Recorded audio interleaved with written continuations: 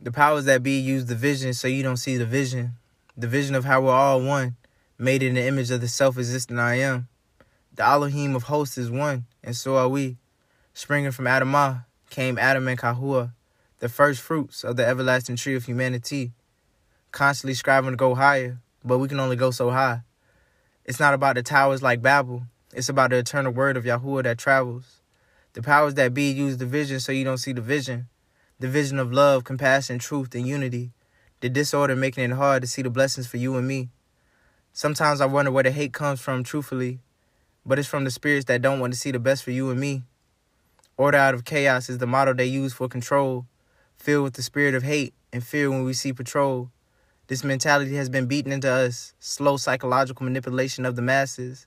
That's why you see a society full of deception. The media causes most of the division, giving you distorted frequencies through your television. All I see is half-truths and confusion. Most of the world is stuck on a false delusion. The powers that be use the vision so you don't see the vision. It's deeper than you and I. There's a reason why we all say I am.